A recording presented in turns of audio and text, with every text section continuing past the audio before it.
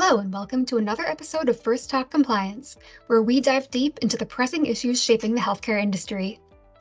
I'm your host, Grace Walsh, and today we're focusing on defensible pricing strategies for hospitals. In our current healthcare climate, it's more crucial than ever to maintain defensible and rational healthcare pricing while still remaining competitive and optimizing revenue. It's a tricky balance to strike. Luckily, I'll soon be joined by two experts in this area to shed light on how hospitals can strengthen and prioritize their strategic pricing initiatives, while at the same time boosting their competitive advantage. My guests today are Govi Goyal, President of Panacea's Financial Services Division, and Brian Prokop, Senior Vice President of Financial Consulting Services at Panacea. Govi and Brian have years of experience in helping hospitals develop and implement strategic pricing practices. From large healthcare systems to small community hospitals, they work tirelessly with their clients so that everyone from providers to patients can benefit from strong, defensible pricing strategies. So without further ado, let's get started.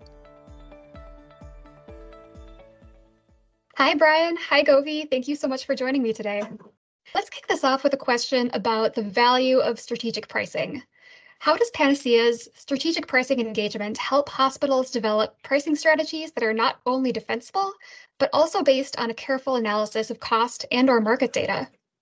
Yeah, absolutely. I can jump in here. So I think it's important to just talk about, now more than ever, how important defensible pricing really is. Patients are getting more and more knowledgeable. They're shopping around. They're questioning things that look off to them. I would say consumerism is really at an all-time high. And if you think about it, that price transparency is not going away. It's a requirement that is only expanding. Both the hospitals and payers have to conform to. There's the No Surprises Act, where you have every self-patient is required to get a good faith estimate. So there's a ton of exposure out there to hospitals or providers' prices, where it's even more important now to be able to be defensible. And it's not even just for the self-pay population. If you think about it, even if you have insurance, likely you have a deductible, and there's a lot of folks out there with high deductible health plans. So price matters, and the higher the price, the higher likelihood that as a patient, you're going to have to pay more. And again, even if you have insurance, there's still a lot of payers out there paying on a percentage charge. So the chances are that patient is going to be impacted. They're gonna pay more whether they're self-pay or insured because of that higher price, the higher negotiated rate. And Medicaid hasn't expanded yet to all 52 states. So there's still that donut hole, and there's still that significant population.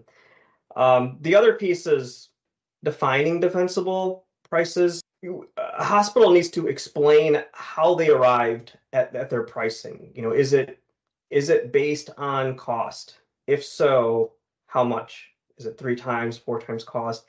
Is pricing based on Medicare payment or reimbursement? Are you 2 times, 3 times APC? Is it based on market data? If it is based on market data, then how much higher or lower than the market should it be? And what's considered the market? All of these are applicable when we're trying to get to defensible pricing. Again, you have to be able to explain. So here at Panacea, we collaborate with our clients, and we gain to understand what their current pricing philosophy is, and we work with them to create a roadmap for their future price philosophies so they can get to defensible pricing.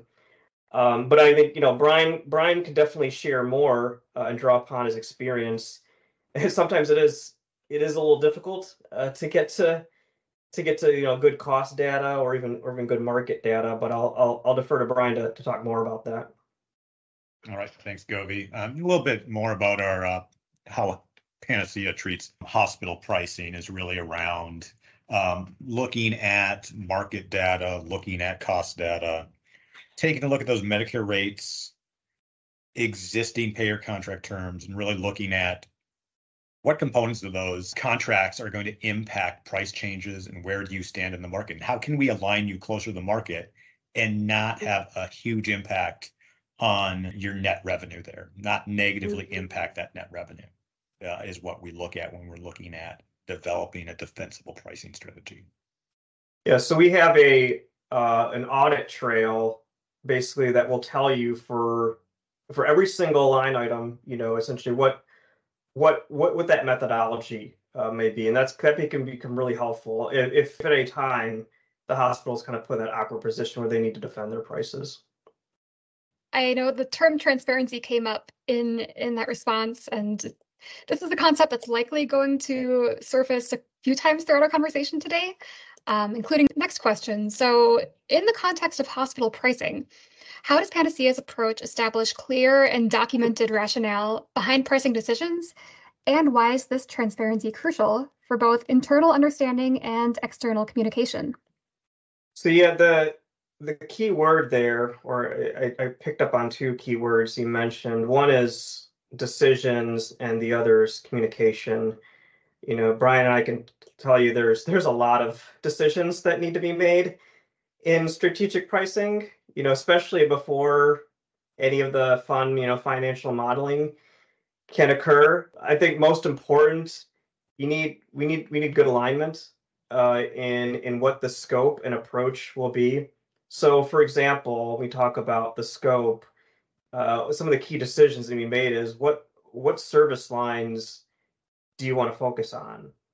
Are you trying to also in addition to your ancillary areas, surgical, cardiology, radiology, are you also including pharmacy and supplies? Those can take on a own project of their own. Do you also want to do professional in addition to hospital pricing? So we have to be careful about not try to bite off more than we can chew. And you also have to consider your payer caps. So you may not, even if you want to focus on all these different areas, you may not have enough revenue to play around with because you're restricted. Certain payers may have a percentage cap. Maybe Cigna says 2% and Blue Cross says 3%. You can't increase your gross revenue higher than those caps. You have some restrictions to consider. But a lot of these decisions need to be made at a high level, at leadership level for our clients, especially when we talk about what we want to include in the scope. So there's tremendous communication that needs to happen across different levels. Panacea, we can make some recommendations. We can look at the market analysis. We can look at contribution factors, which we'll talk about a little bit more when we talk about the modeling, but that allows us to basically see where you get the most bang for your buck. And we can also see where you have the most risk, where you're priced a little too high or too low compared to the market. Another decision that particularly we work with our clients is when we do that market analysis, we have to determine and work with our clients to figure out what peers do we want to pick to be able to do our comparisons with, and what do you consider a peer? So I think Brian can share some thoughts there on when he's working with the clients to kind of help them, kind of pick that solid peer group. All right. So for clients in selecting their peer groups, some of the stuff I typically would go over with them is understanding the size of the provider. Who do they deem to be their most ideal competitors, or who are they most in competition with in their area? Also, when we're looking at this, when we look at something like this, we may start out and look at it from a mile radius perspective, but there may be some providers that we don't want to include in that selection. Because if you're a large short-term care hospital, probably don't want to be compared to a critical access hospital if they're within the mile radius you're searching there. When we're looking at peer data, one of the questions that does come up from providers is, what should I utilize? Should it be a weighted average or should it be a percentile? And here at Panacea, one of the things we lean towards is trying to push that provider to utilizing the weighted average versus a percentile. And one of the key pieces to why we do that is if you're using a percentile, you're not taking into account the volume of a service that provider is performing. Whereas if you're using a weighted average of that, you're taking into which are the big players for this service.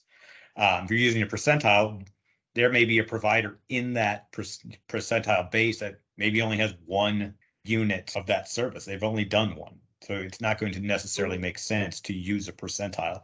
And it may, put you in a worse position in the market than you really are in comparison to the main competitors out there. Yeah, that's well said, Brian. And some of the other decisions that are I would say maybe a little bit easier for our clients because they're to think about it is, are there certain items in your charge master that you want to freeze for whatever reason? They need to remain untouched, and we have to make sure we don't unintentionally restructure those prices. Or there could be other items where there's a relationship. For example, generally speaking, services that have the services that can be done all throughout the house. They can be done in different cost centers, the emergency, nursing stations, respiratory. They have the same HCPCS code, so we generally align them with the same price. But hey, if it's done in the ED, our costs are higher, so we want the prices to be higher in there, even though it's the same service. So clients may have a relationship where they say, oh, the price needs to be 1.5 times higher in the ED. Or maybe there's a dependency between professional and hospital pricing where the combined price has to align with other services, or there has to be the professional prices should be a percentage of the hospital prices, or there's multiple facilities in the organization and there has to be a relationship there. So there's a lot of dependencies and decisions that we typically walk through to make sure that we incorporate them into the model.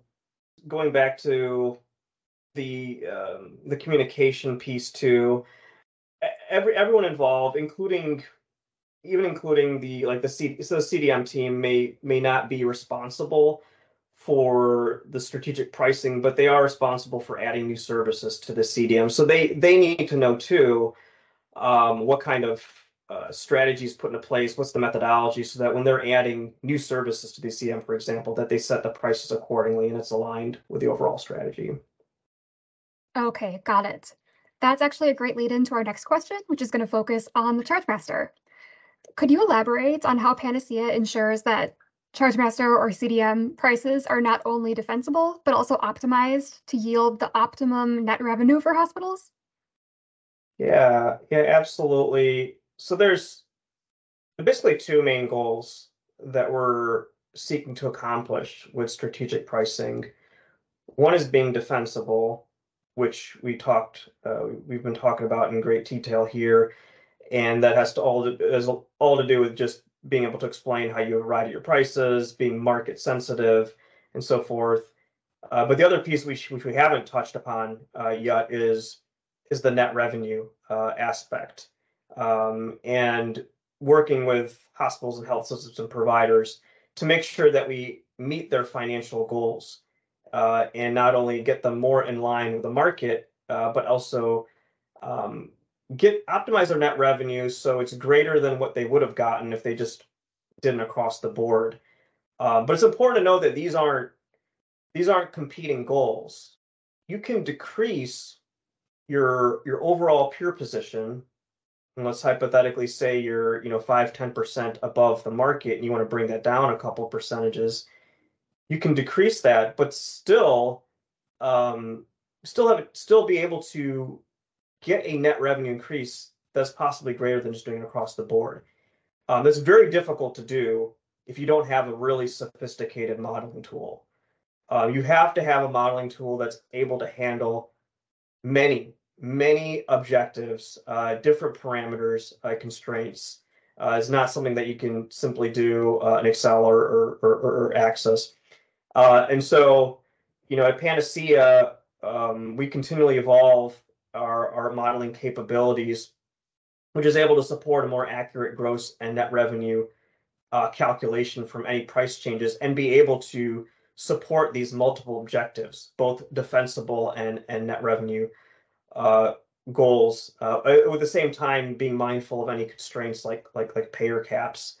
But just to kind of deep dive here a little bit on some of the modeling capabilities here that I think are important. Getting to accurate modeling is critical because oftentimes payers will scrutinize and do an audit, and you have to be able to show the payers your analysis to support your price increases in event that an audit does happen. So one of the unique things we do is we will take the usage data and we'll take it at the payer plan level, but also the patient class level. So for example, if a typical hospital we're working with does 1,000 EKGs in a year, we need to see the breakdown. So we'll see the breakdown. So what percent of those are Blue Cross Blue Shield, HMO, outpatient? What percent are Cigna, PPO, ED, or inpatient, and so forth? Because each of those different categories, depending on the patient class or the payer, the plan, it could have a different reimbursement rate, different payer percent charge paying. So to get to that granular level and incorporate that can really optimize your net revenue calculations. I'm just kind of hitting the surface there. I'll put Brian on the spot here a little bit. Brian, do you want to talk a little bit more about the modeling process, whether if you want to talk about maybe some of the other reports, and also maybe we haven't talked about stop loss, lesser of, so that might be good to yeah, I can elaborate on that, Govey. So just some of the other stuff in relations to modeling that we have the capabilities of doing is not only using market data, using Medicare rates, using commercial contract rates, in developing that rational, defendable pricing strategy. It allows us to develop a model utilizing all those factors as a base factors there, but then we can also make adjustments to these based on specific service categories like lab, CT, MRI. We can break that down even further if we want to the revenue code level, and to take it even further steps down to that CPT, individual CPT codes, if we need individual changes made to those, as well as what the service code within your CDM. We can do individual code adjustments as to align with the market, and potentially optimize or improve net revenue for the hospital.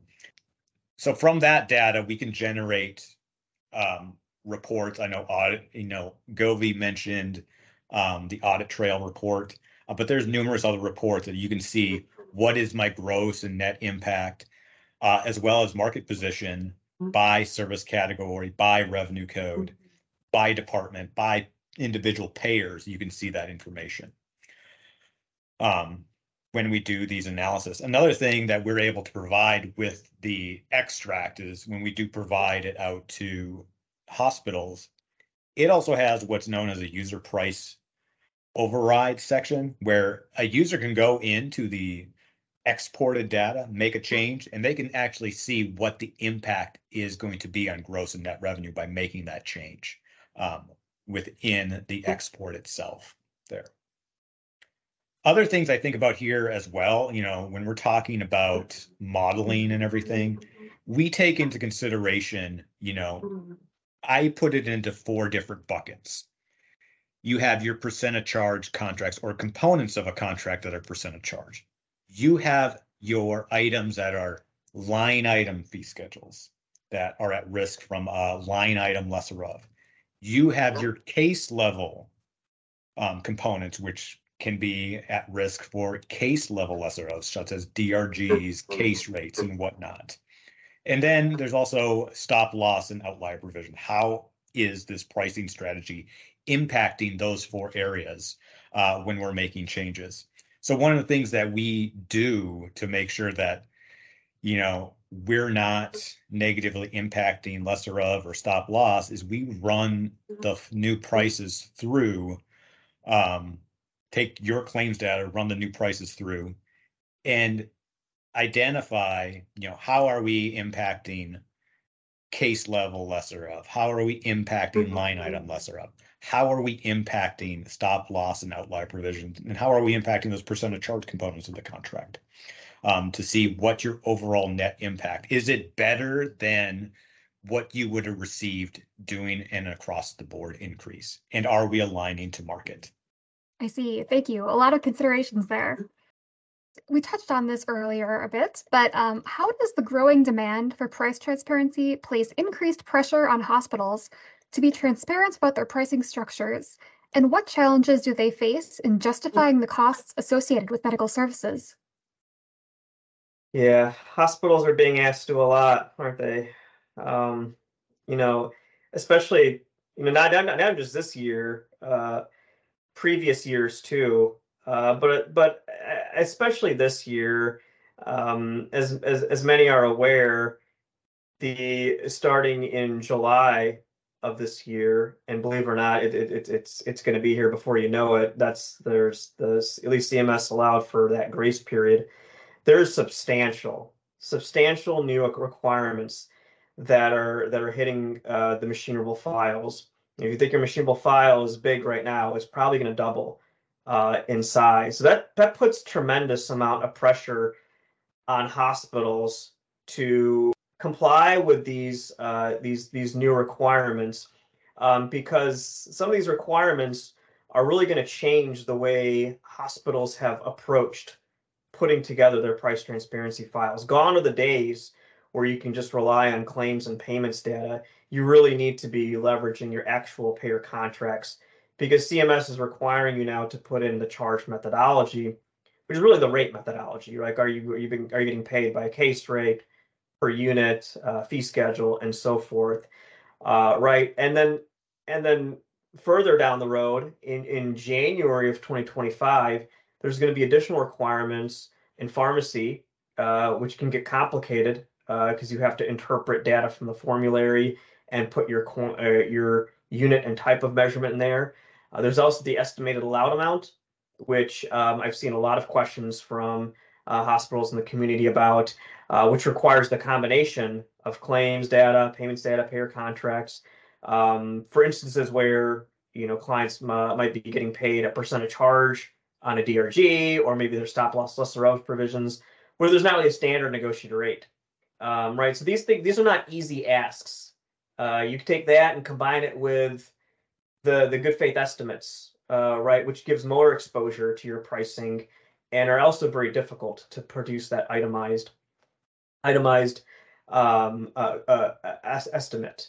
So enforcement is increasing. We know that CMS they're reducing the window. They're going straight to corrective action plans. So they're bypassing the warning letters. And if they identify errors in your file, you no longer have 200 plus days to fix it. You only have 90 days to correct it. And if you don't correct it, you can get hit with penalties. And so you have to be able to be ready to update your files, and be able to provide contracts or additional data that CMS may request. The Public Rights Advocate Group is out there, and they, again, like as I mentioned earlier, you don't want to be in the newspaper. You don't want that public shaming. Now they're probably more about making sure that hospitals are displaying their prices versus pointing out where prices might be too high. But I'll tell you, there's still a lot of variation out there in prices, in rates. And Brian can tell you too. You can look at two hospitals that are right down the street from each other. They're both about the same bed size, teaching status, not for profit. And you look at their machinable files, and there could be a ton of variation in how much they're charging and how much they're being reimbursed for the same services or same payers. I mean, the jury's still out on whether or not overall healthcare expenses are going to go down, and who's really benefiting the most? Is it the patient, hospital, or payer? But I do think with this increased pressure and transparency, and hospitals being able to have to justify the prices, what we're going to see is probably some of that variation to not entirely go away, but be more consistent. If hospitals are benchmarking their prices, they're going to start to get more in line with the market. If payers see that other payers are reimbursing more or less, they're going to try to justify to pay less to providers. So it's this game that's going to be played over again, and I think over time we'll start to see that variation start to go down. Like you said, it's a lot of pressure on hospitals right now. We're about at that time. Thank you both so much for joining me and sharing your expertise. Yeah, absolutely. Thanks, Grace. And to our listeners, thank you for joining us for our conversation today. If you have any questions about anything you heard, or if you want to continue the conversation, please visit Panacea's website at www.panaceainc.com or reach out to us on social media. Stay tuned for more thought-provoking episodes on First Talk Compliance. Until next time, take care and stay informed.